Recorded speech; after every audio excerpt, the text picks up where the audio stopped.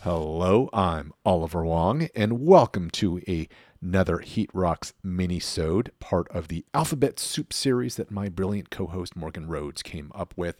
Just to recap, the idea here is that each of us is assigned a letter of the alphabet, and then we have to pick 5 albums that begin with that letter.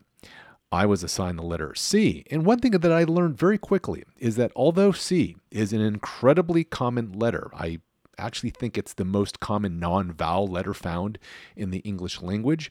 Somehow, though, it's not nearly as common when it comes to album titles for whatever reason. It's not as obscure, perhaps, as X or Q, but seriously, album titles beginning with C, not nearly as plentiful as one might imagine.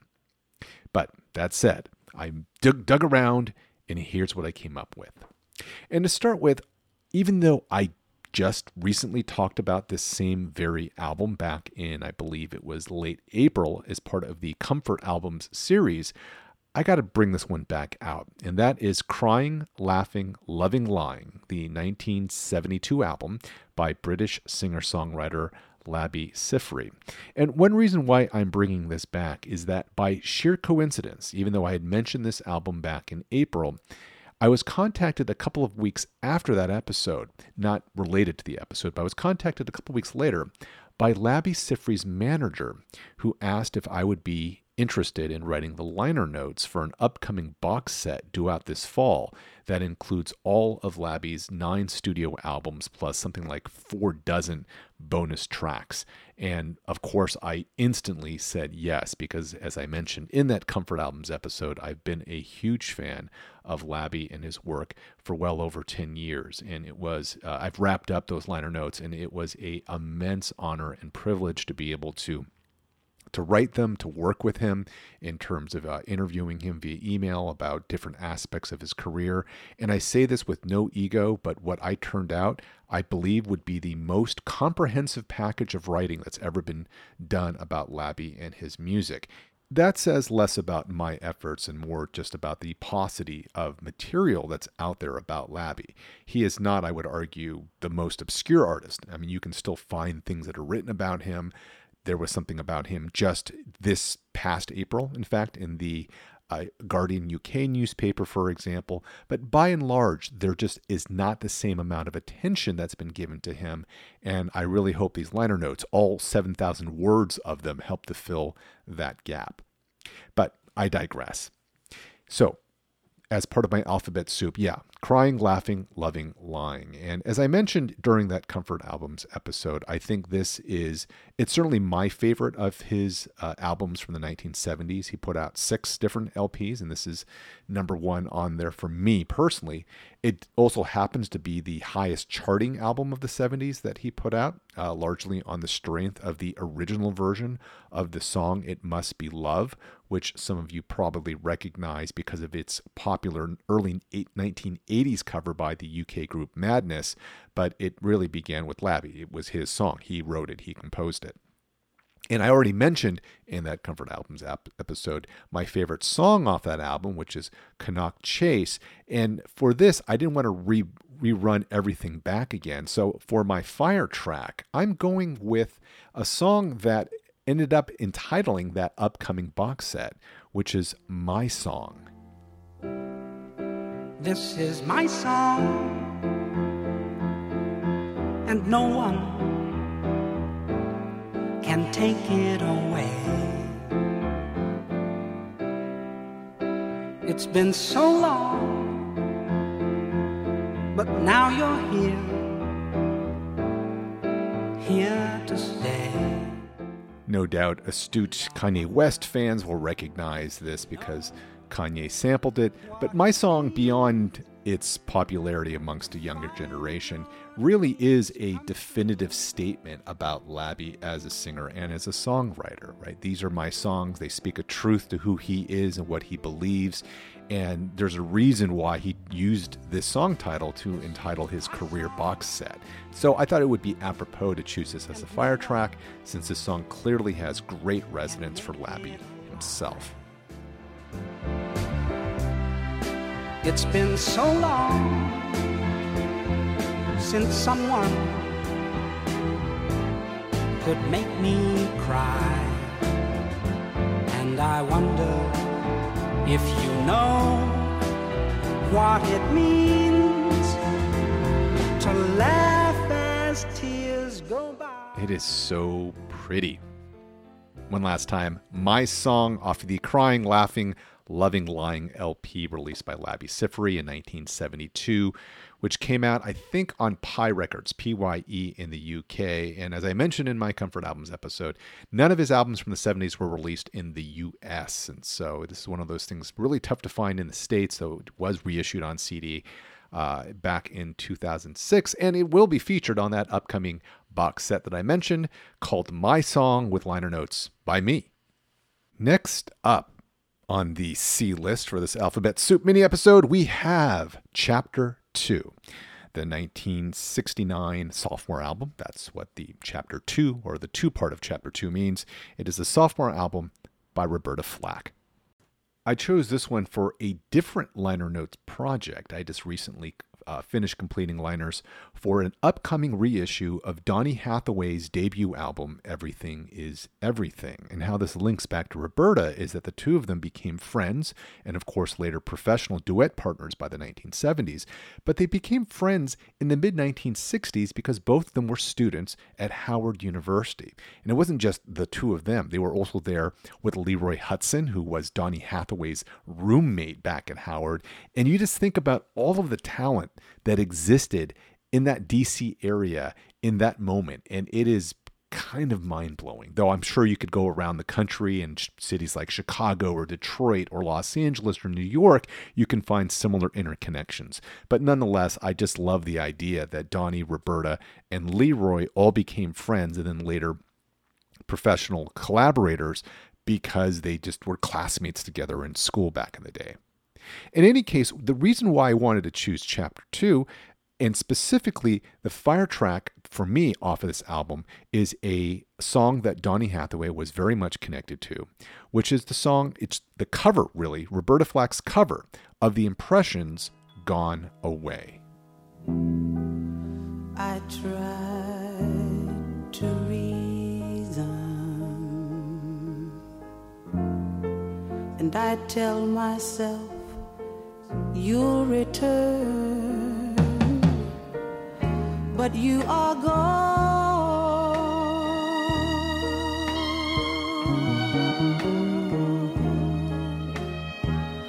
So Gone Away began life as an Impressions album. I believe it was featured on This Is My Country from, I think, 1968. And it was a song originally written by Hathaway, Hutson, and Curtis Mayfield. This is back when Donny Hathaway was working for Mayfield at his independent label Curtom as the in-house arranger, producer, and songwriter. A relationship that unfortunately didn't pan out in the ways that people wanted it to, but at least for a few years, Hathaway was certainly in the mix with things that were happening in Chicago via Mayfield and his roster of artists. And in any case, this is how Gone Away was originally composed. Personally, I think Roberta's cover is better than the original, and I would almost never say that about anything the Impressions put out, but I think she just brings more pathos. It's a richer arrangement, and I'm almost certain, in fact, I am certain that Donny must have done the arrangement for Roberta on this release on the album. He is credited on there as an arranger. They don't have songs assigned, but he co-wrote the damn song. Like, he clearly arranged this. And part of the reason why I know this is because if you listen to Flack's version, there's a portion in the middle that uses a very distinctive, very dramatic horn melody that you can also find in a sped up form on Everything is Everything. So now this is the passage I'm talking about on Roberta's album, or I should say on her version of Gone Away.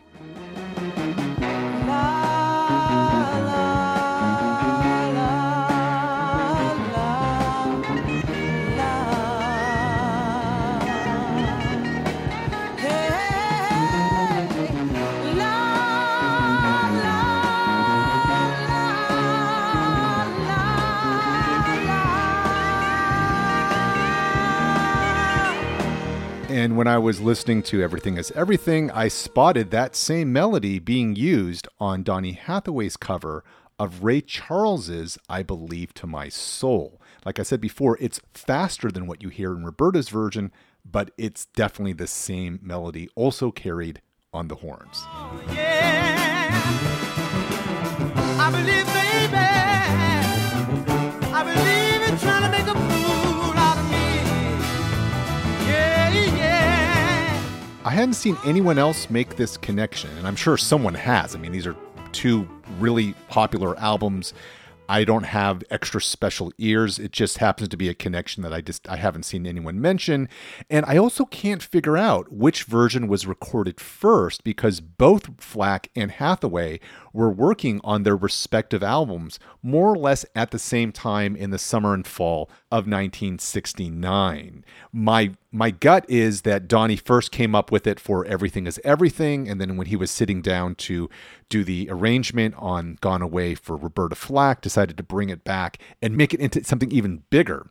But of course, it could have gone the other way, where he had done it for Flack first and really liked how it sounded and decided to kind of sneak it into his version of I Believe to My Soul. So whichever version, though, these are connected. These two artists, Hathaway and Flack, are connected, and this really notable horn line also connected between these two songs. So this was my way, by using Flack, by using Chapter 2 as part of my Alphabet Soup, I get to tell you all a little bit of a story about Donny Hathaway as well. Hope you guys enjoyed that. And look out for that reissue sometime this fall. For my third choice, it seems only appropriate that I go with Third Base and their 1989 debut, The Cactus Album. Now, the album's title is a analogy, metaphor. It is a allusion to the penis. And I don't know if I would have chosen the cactus as being my phallus substitute, because ouch. Of course, on the same album, they describe the vagina as the Oval Office. So maybe they were just coming up with really off-color dad jokes early. Whatever. I actually still really like this album, apart from the fact that it was also very hard to find a hip-hop album that begins with the letter C besides The Chronic. And The Cactus was one of the early hip-hop albums I actually bought. As I've talked about on the show before, my introduction to rap music came via a dubbed cassette tape that had License to Ill on one side and Raising Hell on the other. The first hip-hop album I actually purchased myself was 3 Feet High and Rising by De La Soul, but that was followed, I think the Cactus album might have been the second album I bought after that. And it was largely because I really liked their single, Step Into the AM. Ready in the intro, cue up the searchlight, promise to the center stage. I grabbed the first mic, Projecting the voice with this mic that I'm cuffing. You ain't my knuckle, sucker, I'm snuffing. In the annals of hip-hop history, Third Base was seen as the first legitimately good rap group that happened to be fronted by white rappers. That would be Prime Minister Pete Nice and MC Serch, along with their DJ, who was African-American, DJ Richie Rich. Keep in mind, in the late 80s, the playing field for white rappers was really thin. You had the Beastie Boys, certainly, but they were still in their frat boy phase from the License to Ill era. They had not yet remade themselves with Paul's Boutique and then later Check Your Head and the whole Free to Bet thing. So they weren't really being taken super seriously by people who really cared about hip hop. Vanilla Ice probably might have been making moves around now. I forget if Ice Ice Baby was an 89 or 1990 hit, but regardless, nobody was taking Vanilla Ice seriously as an MC. So really, Third Base were the first white rappers to really lay down the fact that we are really good quality rappers and don't take us not seriously just because we happen to be white. And the fact that they were signed to Def Jam, I think, is meaningful because Def Jam was willing to invest their reputation behind these guys, even though I'm sure Russell Simmons and company probably thought that with a couple of white guys, they could maybe market this to a more of a crossover audience and sell some extra records. All that aside, the Cactus album was really good. You got production on here by Sam Sever, by Prince Paul. You have features from members of KMD, which included Zev Love X, better known these days as MF Doom. So this was a really well-crafted album. I think it really holds up even now, 30 plus years later. If I had to pick a fire track that's actually on the LP itself, I would go with Brooklyn Queens, which was a really fun, bouncy party track that they put out, also on single. Brooklyn. Real cool, cause Brooklyn's cool. Friday, June, the last day of school.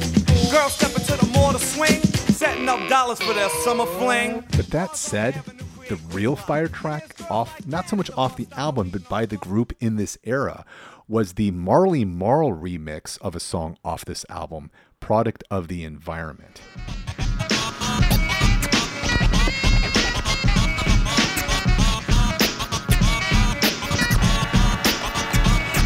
In the heart of the city, your pops nutted. 12 months later, your mom studied. The sight of your grill, ill creational. You grew up, your rhymes were recreational. Woo! Oh, I still get hype off of that intro scratching that they do on there. Oh, it's so good. It's so good. Again, that's the Product of the Environment remix, not featured technically on the LP, though they did release the Cactus as a remix EP. I think it's called the Cactus Revisited. So I guess I could have chosen that as my C choice, but I wanted to bring attention to the actual formal LP. And if you guys really like Product of the Environment, you can find that remix online, I'm sure. For my number 4 choice, I'm taking it back from 1989. We are spinning it back to 1969 or thereabouts with the Peruvian Latin artist Mario Allison, Y sus estrellas, which I believe would translate into Mario Allison and the Stars. And this is the Colombian issue of his album, and it is entitled, and thus fitting into my C category, the title is Caliente, Caliente, Caliente. Now, this is maybe perhaps a bit of a cheat because Mario Allison's original Peruvian issue of the same album had a different title entirely. I don't remember what it was, but it doesn't begin with C. But nonetheless, Caliente, Caliente, Caliente is the version of the album that I happen to own, so I'm saying it counts. And regardless, I love this album. And part of it is because when Boogaloo music originating in New York City traveled throughout the rest of the world, especially down to South America, one of the interesting things that happened is that countries like Colombia and Peru, they have a really well-defined and very long tradition of their own regional Latin dance style. So it's not as if they just kind of this arrived out of the sky and they had no idea what to do with Latin soul and Boogaloo music. They simply incorporated elements of that into the kind of music they were already doing locally in their respective countries and the specific music scenes within it. And so there is to me, a subtle difference oftentimes between hearing a Boogaloo track as it was composed in New York as opposed to the ones that were composed in South America. And I think this Mario Allison album happens to highlight some of those. Like I said, they're not major differences, but I think it's noticeable nonetheless. And in any case, this is an album entitled Caliente, Caliente, Caliente, so you would expect that it's got nothing but fire on it. And my fire track off of this LP, it's hard to pick because it's really good. But I think I gotta go with his song, San Juan.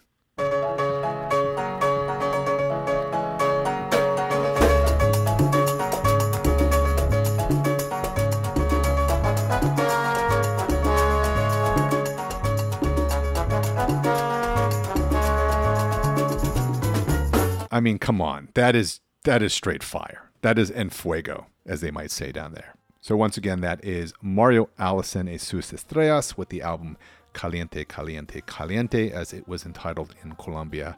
And as always, I'm just really happy to be able to talk about any kind of Latin music because I tend to find that of the various genres in which I know at least a little something about, people seem least interested in Latin. Like if it's hip hop, awesome. If it's soul, yeah, absolutely. Jazz, maybe. But then I want to talk about Latin music and it's like crickets out there. So any excuse I have to highlight a Latin album, Latin artist, I'm going to do it.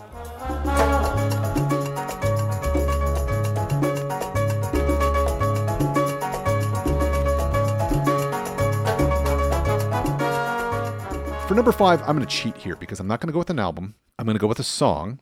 And this is from 1996. And this is a double C because the group is called Constant Deviance and the song is called Competition Catch Speed Knots.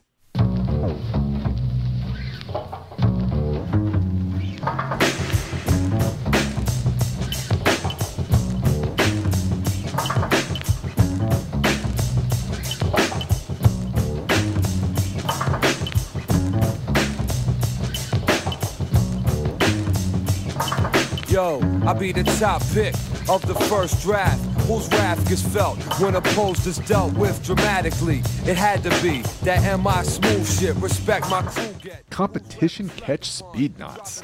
This came out in 1996 on the independent label Vestry. And while you may not find this song listed on the best songs of 1996, the best hip-hop songs at least of that year, I think it absolutely is in contention to be somewhere on that list. I was out in the Bay Area then, and I just remembered this 12-inch caused quite a little bit of a sensation within the circles that I kept because it was so raw. I mean, it's really just it's a bass line and it's a drum track and some really nice scratching done by the producer, DJ Cut, and then lyrics by MIC, who was the MC on there. And how mid-90s is that? The group is called Constant Deviance, and it's led by DJ Cut and MIC. That is 90s hip-hop in a nutshell, and I think this single, it still bumps for me almost 25 years later, and I just had to sneak it in because if we're talking about the C part of the alphabet soup, this whole single is covered in C's. The group is called Constant Deviance. The song is called Competition Catch Speed Knots, and their DJ and the producer is named DJ Cut. So it's got C's everywhere here. And for those of you who have never heard this before, I just think it's a treat to be able to share it with you. Hip-hop culture, the galaxy surrounding me. My poetry demonstrates where my mind be at, so don't hesitate. I meditate like Buddhists. Who's this? A verbal assault weapon. Discrepancies don't even try to get the best of me. I bring drama from the dick, B, and simply end MC's careers verbally. Thank you all for indulging me in my episode, my mini-sode of the Alphabet Soup series. Next time we come back, it'll be the letter D, and Morgan Rhodes will be back to take care of that. Of course, check out our upcoming episodes of Heat Rocks. We got the summer planned out. There's going to be a lot of fun stuff for you to listen to. And as always, you can find more info about us at heatrockspod.com. For Heat Rocks, I am Oliver Wong, and I will see y'all next time. Suckers.